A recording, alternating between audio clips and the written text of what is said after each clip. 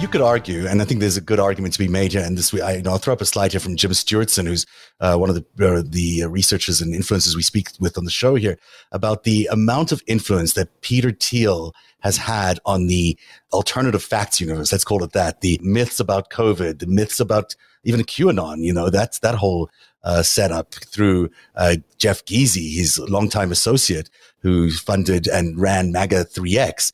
There's a sense that Peter Thiel has always been involved with that sort of a psyop-y world of the Trump administration or the Trump campaign or those allied structures. And, here's the chart just so everyone can see it. You can see the people involved on the left, but each of them has engaged in each one of these conspiracy theories that have turned America into a polarized country that we are. On the one hand, he does that. Let's say you might not agree with all this, but let's assume that it is true that he does all this. And on the other hand, he's got Mark Zuckerberg promoting this extremism on Facebook. I mean, it's an extraordinarily maniacal plan when you look at it that way, if it is a plan, to say, I'm going to create all this content that's going to make America polarized, and then I'm going to have my media company make America polarized with it.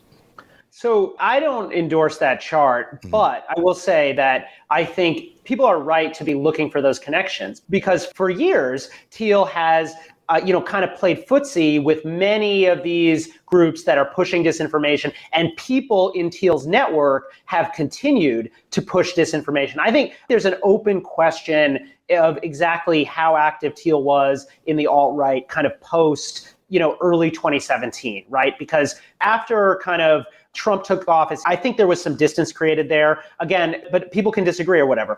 But what I'll say is, I saw a few things on that chart I think are certainly worth discussing. I mean, one is Project Veritas, which has been, has a financial connection to Thiel that goes way back, or through James O'Keefe has a connection to Thiel that goes way back, and has been not only hammering these social media companies, but pushing an alternative narrative on COVID.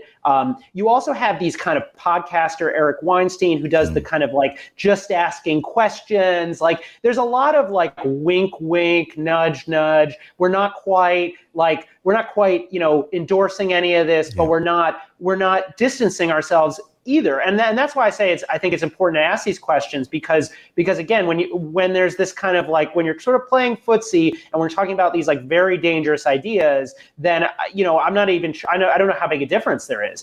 And then the second point is, as you said, Zuckerberg created the conditions and Thiel helped create the ideology that gave Zuckerberg kind of the permission structure and the playbook, in other words, to do this. So like, I don't think any of these disinformation platforms take off without complicity from Facebook and a complicity from Peter Thiel.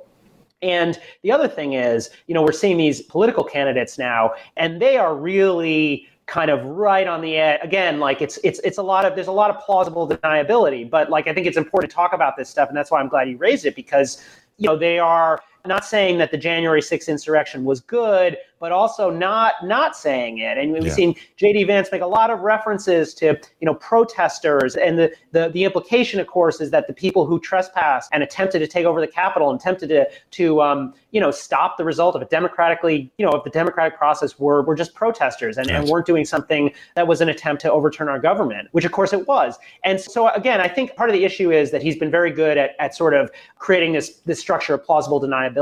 But at a certain point, it doesn't totally matter. And when you've got like Josh Hawley, who is like a long time, Thiel's been a long time patron of Hawley. When you've got Hawley walking into the Capitol and raising his fist, I mean, that's the main thing you need to know. It almost doesn't matter who's funding the other stuff, because the real scandal isn't what's happening, in the depths of the dark web as money's being, moved around. It's what's happening out in the open before our very eyes. And so that would be my response to it. But again, I think it's fair to ask all those questions that you're asking. Yeah, the so-called curious crowd. Heidi. Oh my gosh. Yeah. Another brilliant conversation. I'm very pleased that you're here, particularly on this day. Just to kind of button up the Gawker deal, that Gawker takedown, I think that what that really did was reveal him to be what our viewers are calling that evil supervillain.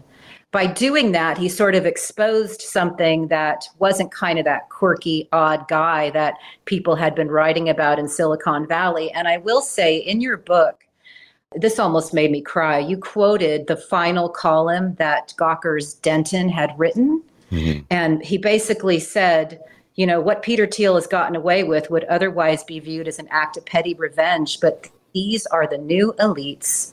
And he called them essentially a group of thin-skinned tech lords who can disrupt anything.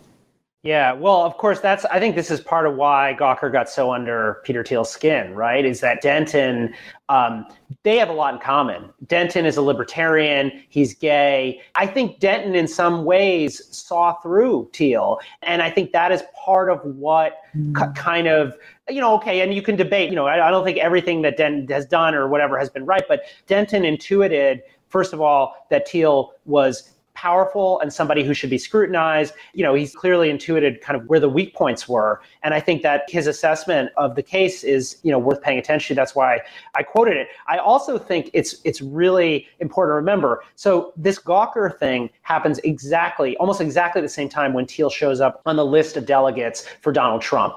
In May, it all happens in May of 2016.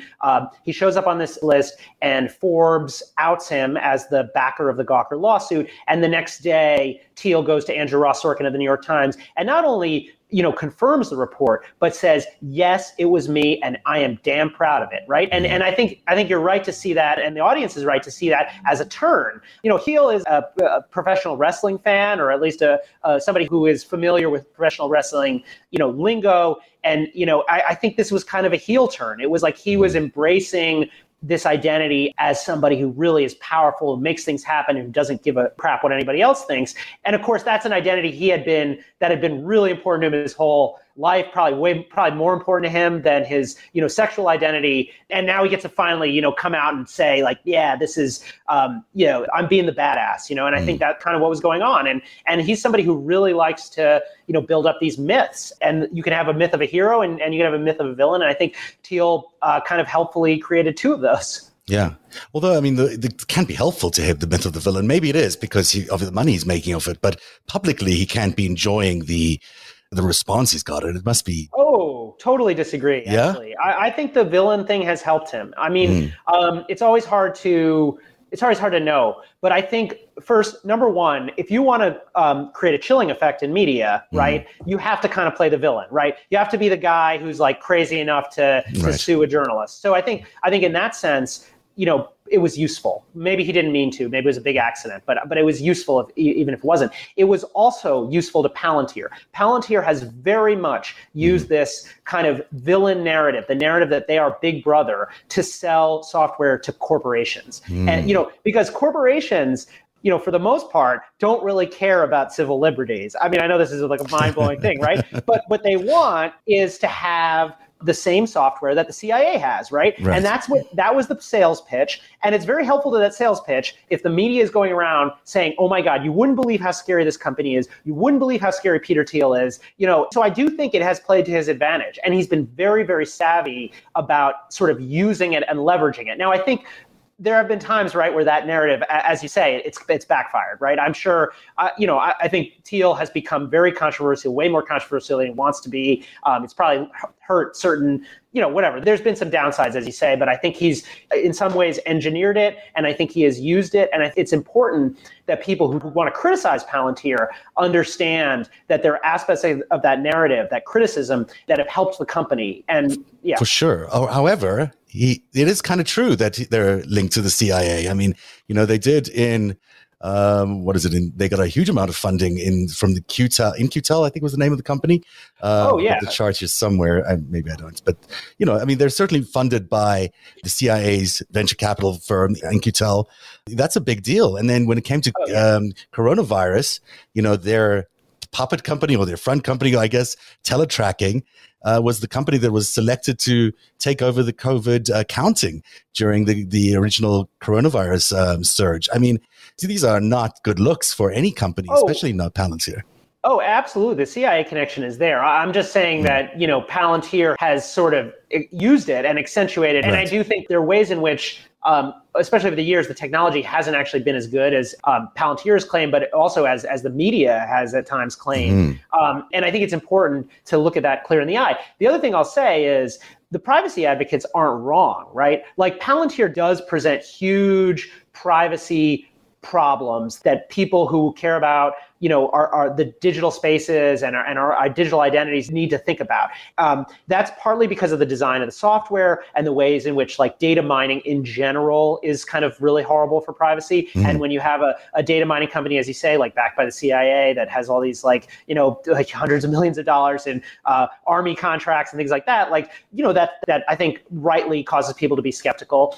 And then there's a second thing, which is that there is actually a lot of reporting out there, that some of which is in my book, and there's new reporting in my book about this, but that others have done and I've done of Palantir, behaving, in ways that I think you would not want a company that is going to be a steward of our privacy and is going to be, a trusted partner of the U.S. government to behave. A lot of people probably know about the Glenn Greenwald. There was this presentation almost a decade ago where they proposed, kind of an information operation against Glenn Greenwald, and they backed off of that. Alex Karp, the CEO, apologized.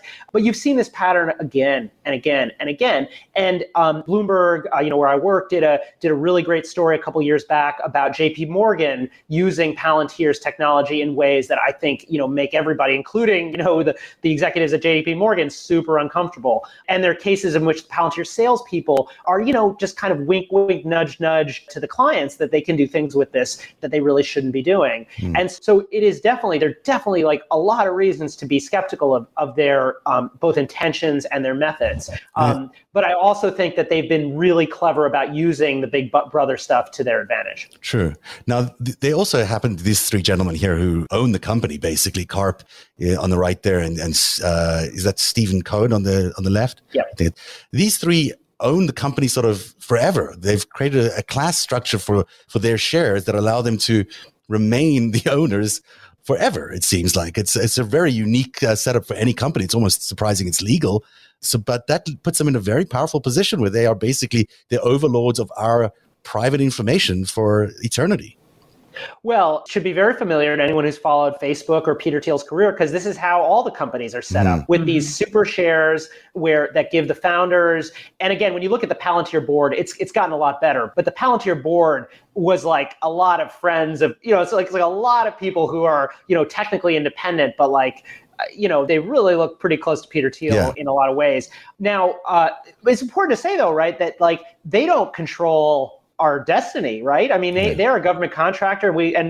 Happily, we live in a democracy. So like there are checks on Palantir, and particularly on Palantir, because they have these government contracts. So I don't think it's worth feeling, totally despondent about it. Not despondent, but they can't. If they wanted to take somebody out, I'm sure they could just put in a name into their computer and find some, dirty bit of detail to use against them using their system. No one would ever say anything. No one ever know. I mean, they would push back on that pretty strongly, but I think there's definitely been a pattern of behavior that crosses the line, and and the way they've pushed back on some of this bad stuff that I'm talking about is they'll say, oh, it's the client's doing, right? The client wanted us to dig up dirt on, whatever, like the Glenn Greenwald example, right? Like that was a presentation on behalf of a client.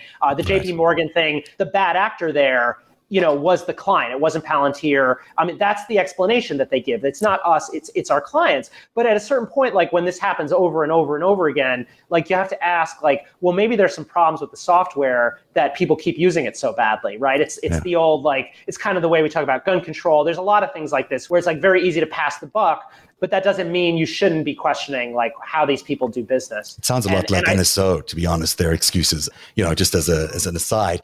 Speaking of NSO and all of this, I mean, I know this isn't in your book very much, but it certainly is interesting to me that Peter Thiel has a very close relationship with Bibi Netanyahu. He also has a very close relationship. It's with Jared Kushner. This might have even happened on the same day. I don't know if they look like it's the same day, but these two guys are close too. And many would have said that Jared Kushner was, literally the president during the Trump administration. That's an enormous amount of power and connection that Peter would have had there. And, before we get into carbon or anything else like that, there is a story in your book, which is new, I think, in that you describe a dinner where I think Zuckerberg comes to terms with Jared Kushner at the White House about how they're going to handle, extremist news or news about the Trump administration. Yeah, this was a big story at the time, right? Remember, I brought this up earlier, but Facebook was under fire at the time over these campaign ads that Trump had been running. And there's a lot of pressure from folks like Elizabeth Warren. Now, remember, like Elizabeth Warren could have been president, right? She was at that point a leading contender, and she is like one of the harshest critics. There's like a lot of pressure from the left on Facebook. Zuckerberg is obviously in kind of damage control mode. He gives a speech at Georgetown, which is like a very like Peter Thiel-esque. It would not surprise me if Thiel had looked at the speech. I mean, the ideas that are expressed are very, very similar to the kinds of things Peter Thiel has been talking about for years. But it's all about how Facebook needs to lay off, can't fact check politicians. It's not our place, right? The implication is these campaign ads that Trump is running, that Warren and AOC and all these lefties want us to do something about, we're not going to do anything about it. Yeah. And then there's same trip, Zuckerberg goes to the White House. And as you said, it's Trump and Melania, it's Jared Kushner and Ivanka, and it's Peter Thiel and his husband, and Mark Zuckerberg and his wife. And at that meeting, this account comes from somebody who spoke to Thiel after the meeting, as he understood it, right? There was an understanding that Zuckerberg and Trump and Kushner, came to, which is that Facebook is going to kind of lay off the Trump administration, as it had been saying publicly, right? I mean, Facebook had been telegraphing a lot of this, and is also going to, help promote the kind of right media, basically not allow right media to be quote unquote silenced. Facebook has denied this. Zuckerberg called this totally ridiculous. This is my reporting, which I stand by, but you don't have to take my word for it, because you can just look at what happened. Yeah. Exactly. And so just weeks afterwards, Facebook comes up with a list of sort of like approved news sources. Like on that list is, Breitbart News. Yeah. Now, Breitbart News, people they've come a long way, right? From the days of, the black crime tab and, the really like hardcore, kind of racist stuff that they were associated with.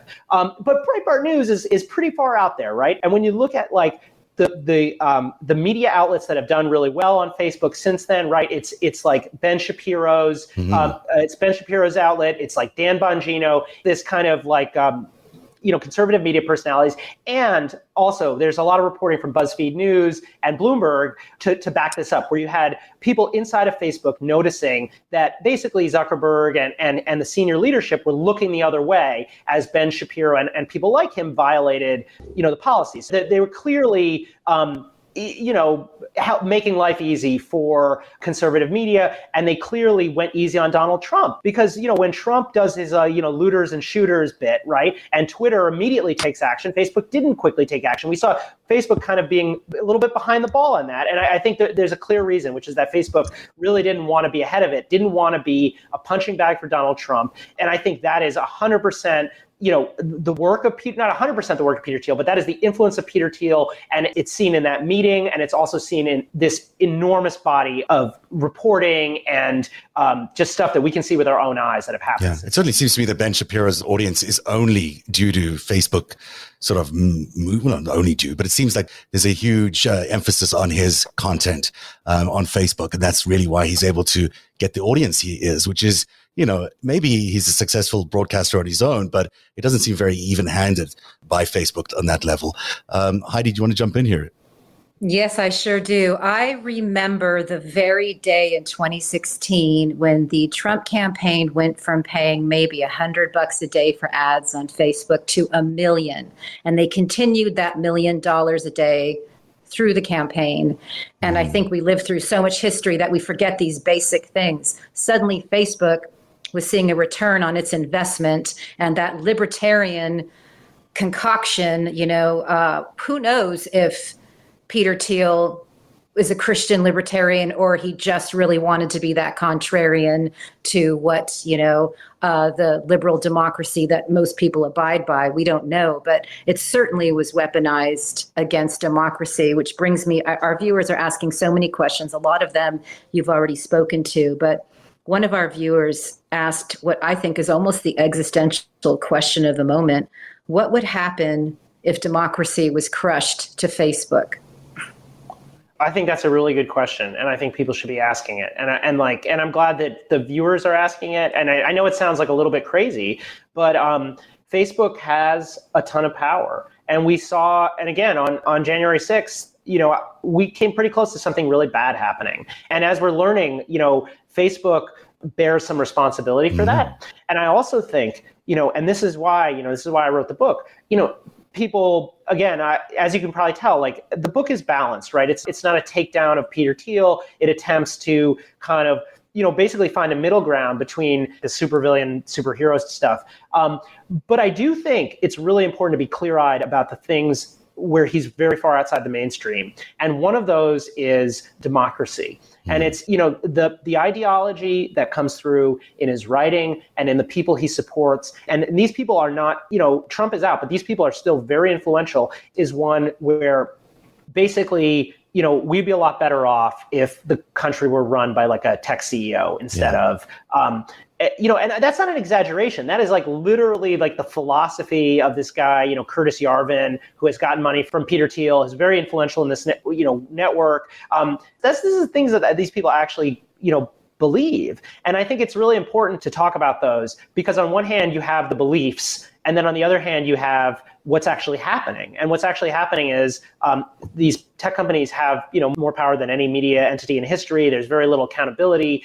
There's rampant misinformation. Like we are already kind of drifting in that direction as it is. And the fact that, somebody who's on the board, somebody who's an important, really important voice, maybe the most important outside influence on Mark Zuckerberg, may believe that democracy is not good and that we'd be better off in a dictatorship is really, really troubling to me as somebody who, believes in the Constitution, absolutely, free speech and all that. I mean, if you take out Peter Thiel out of the mix, you've got, you might not have had a Trump presidency, maybe you would have, but you would not have had all these other allied efforts to subvert democracy. And take Facebook out of the mix, and you got the same thing with January 6th. Like maybe that wouldn't have happened. You subtract Peter Thiel and Mark Zuckerberg out of the picture, and the last 5 years would have been very different potentially. Yeah, I would agree, and I think maybe the next 5 years as well. I mean, as I said, there are Senate candidates out there right now, who are backed by Thiel's money, and who are running, on a Trumpist ticket, basically, and they may lose. I think there's a very good chance they'll lose in their primaries. But either way, like this, the movement is not going away. It's very powerful. It has huge financial backing, and like that's why we need to understand this guy and this kind of intellectual world that kind of coincides with the business world. When I was working on the book, I read Christopher Leonard's Cokeland, which is a book that I really recommend. It's about how Coke Industries, basically took over the Republican Party. And I think there is an extent to which Peter Thiel is trying to pull the same trick, but with the Trumpist version of the party. And instead of an industrial conglomerate, right, like Coke Industries, an industrial conglomerate, it's a post-industrial conglomerate. It's a bunch of tech companies. And I think it's a very similar situation. And that's why we need to, everyone needs to pay attention because these people that are helping to decide that we live in. And whether you agree with them or not, you have to understand them. And they're pushing anti-American ideals. I mean, it's hard, as you mentioned earlier, it's really hard to accept these guys as doing anything of value if they're opposing the system that we as a country have agreed is the system. I mean, you'd say something like it's traitorous but it's treasonous, but it isn't, it's just some people thinking those ideals, but certainly using the immense power they have and using these media networks or social networks that they have. That seems to me like pushing it way too far when they have such a monopoly over so many people's data and what they're thinking. Yeah, well, and I think, if a Supreme Court justice had written, I don't believe in democracy, we'd be a little concerned. Right. And I think that, a Facebook board member, especially Peter Thiel, has probably more power than a typical Supreme Court justice. And certainly Mark Zuckerberg does. So we should want to know what they believe. And we should be, looking very carefully at that and also where they're spending their money, because that is also a way that people reveal, what they truly think. I do want to go back to Israel on one thing, and I mentioned Carbon to you before the show. I know it's not really on your radar necessarily, but this is the makeup of the original investors into Carbon. They included people like Jeffrey Epstein, Peter Thiel, Ehud Barak, Victor Vekselberg, Andrew Intrata, the Israeli government. The advisory board included people like Michael Chertoff, Trey Stevens, who is a Palantir employee, I believe, and was also the Trump Department of Defense transition chief. He's part of Carbon. Eric Prince, not directly involved in it, but he's very close to Lital Leshem, who was the former board member of Carbon and also used to work for Black Cube. And then the other two sort of CEOs or chief executives come from the 8200, very really well known Israeli military defense sector, which is basically like their NSA. Now, this is an unusual company for Peter Thiel to be involved in. Carbon basically provides a service for 911 centers to listen in and use your phone video to track what you're doing in an emergency. They're saying it's in an emergency, but you could argue that it's also not in an emergency that they could do it. It's it seems like a real hack into privacy. And here's Peter Thiel again, and this time, in the company of Jeffrey Epstein, in what seems to be like a front for the Israeli Defense Force. I mean, it's a hell of a company to be involved in. I think it's worth asking these questions. I mean, of course, there are a lot of connections between, Israeli technology firms and the Israeli military and Silicon Valley. There's a lot of tech has come out of Israel, as you know. So I'm not sure that there's, I'm not sure there's much to read into it beyond that. Mm-hmm. On the other hand, Thiel has been involved in these defense companies, and particularly, Trey Stevens, who you bring up, was an important figure in Palantir, an important figure in Anduril. It's something I'll have to, look into and get back to you. Especially when he's, if he is interested in not having a democracy, having him so involved in the defense sector as he is even more troubling, especially when one of the strategies seems to be to, have a coup attempt. So it's it's hard to know where his influence ends in that whole world, and it is troubling. Heidi, anything else from the viewers? Well, actually, you just hit it on the head. People wanted to talk about, they feel that we have to go back and look at the investors to really understand what we're dealing with. So when you look at the early investors of Facebook, you've got Thiel, you've got Yuri Milner, you've got Sergey Grishin, you've got these characters. And what does that mean? And should we be afraid of these super powerful privacy, slurping tech companies? Well, yeah, we should. I mean, and I think, but I mean, I don't think it's surprising. I mean, reading into the question, I guess, but I think the questioner is asking about, foreign intelligence and, the prospect that foreign intelligence could be, infiltrating these companies. Again, I don't know anything specific about this, but I think obviously these companies are very powerful, and obviously, they're playing in this world, so it's a concern. I think a former colleague of mine at the Times has done some reporting on Yuri Milner that I think is interesting. I don't really know what to say, except it's kind of further validation at a minimum that these companies are really important and that they're worth, really understanding and holding to account when we can. Yeah, absolutely. Anything else, Heidi, from the chat room that anyone wants to mention? Oh my gosh. Well, we have people saying, is he the Antichrist? Is he the Antichrist? No. And I think it's really important this is why I keep pushing back on this. Yeah. I really think obviously I know there are a lot of people who feel very strongly that he is a very bad influence on society. And I think there are definitely things there that you should look at, but it's worth looking at him clear-eyed.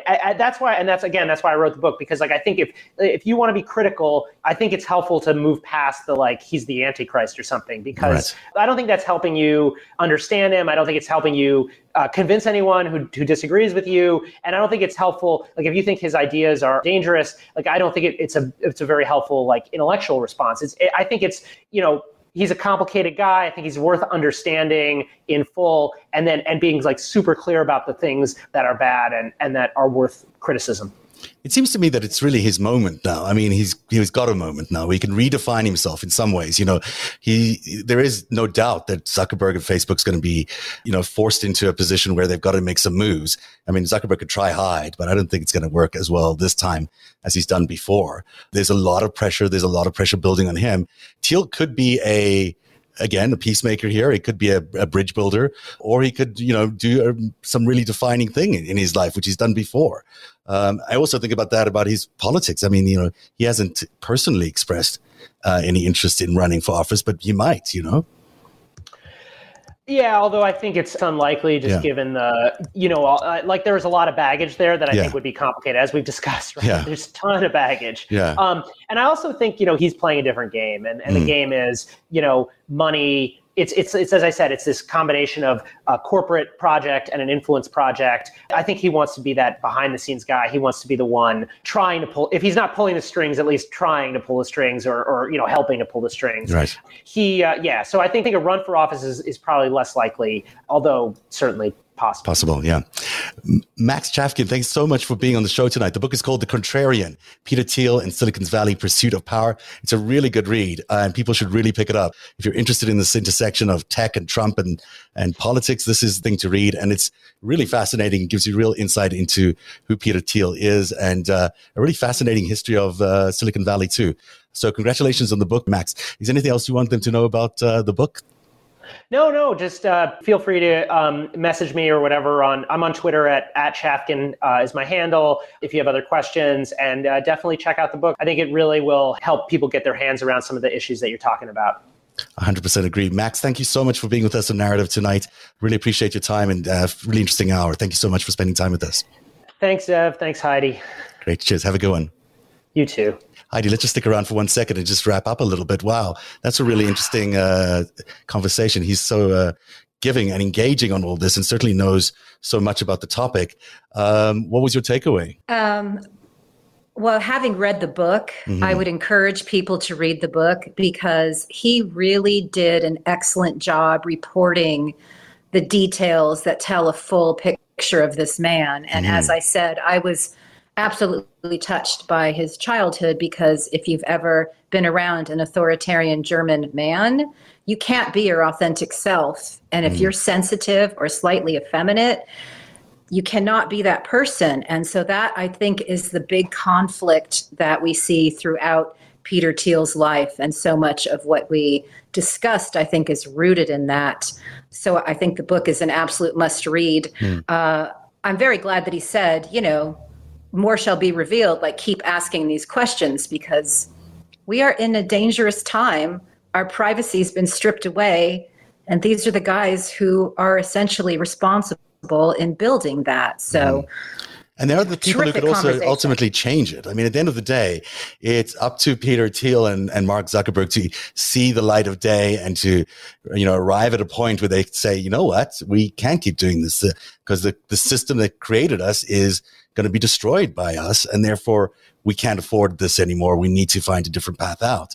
You've certainly seen Peter Thiel evolve in many, many ways in the way he thinks. Maybe this is the moment, and maybe it's Mark Zuckerberg's moment to realize, things got to change. Might be hoping against hope there. It certainly hasn't been the case up to now, but it's certainly something to be asking of them and to be demanding of them. Certainly on Facebook, they've got a responsibility now to really react to these latest whistleblower complaints. That's absolutely right. That big takeaway today was Facebook's statement. They're actually begging for regulation. They basically said, we don't agree with the whistleblower, but yes, we agree that we need some regulation. They said but that's okay. But they've said that for a while. They've said they wanted regulation. Well, you can regulate yourself and not put a bunch of hate speech on the internet that causes polarization of a country and destroys democracy. You could probably figure that out by yourself. Clearly, they can't regulate. You don't need themselves. a regulator to tell you those kinds of things. Well, that's the show for tonight. We want to thank everyone for being here tonight. And of course, you can always support Narrative by going to patreon.com/narrative. We're back tomorrow night where we have another conversation about Facebook. Is it goodbye, Facebook? Is that the moment we're in right now? Is it time to actually shut down the service? We'll be talking about that tomorrow night, plus all the news. We'll see you back here on Narrative. Have a good night, everyone.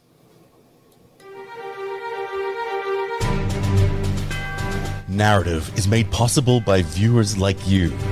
Join today and support truly independent journalism at patreon.com/narrative. That's patreon.com/narrative.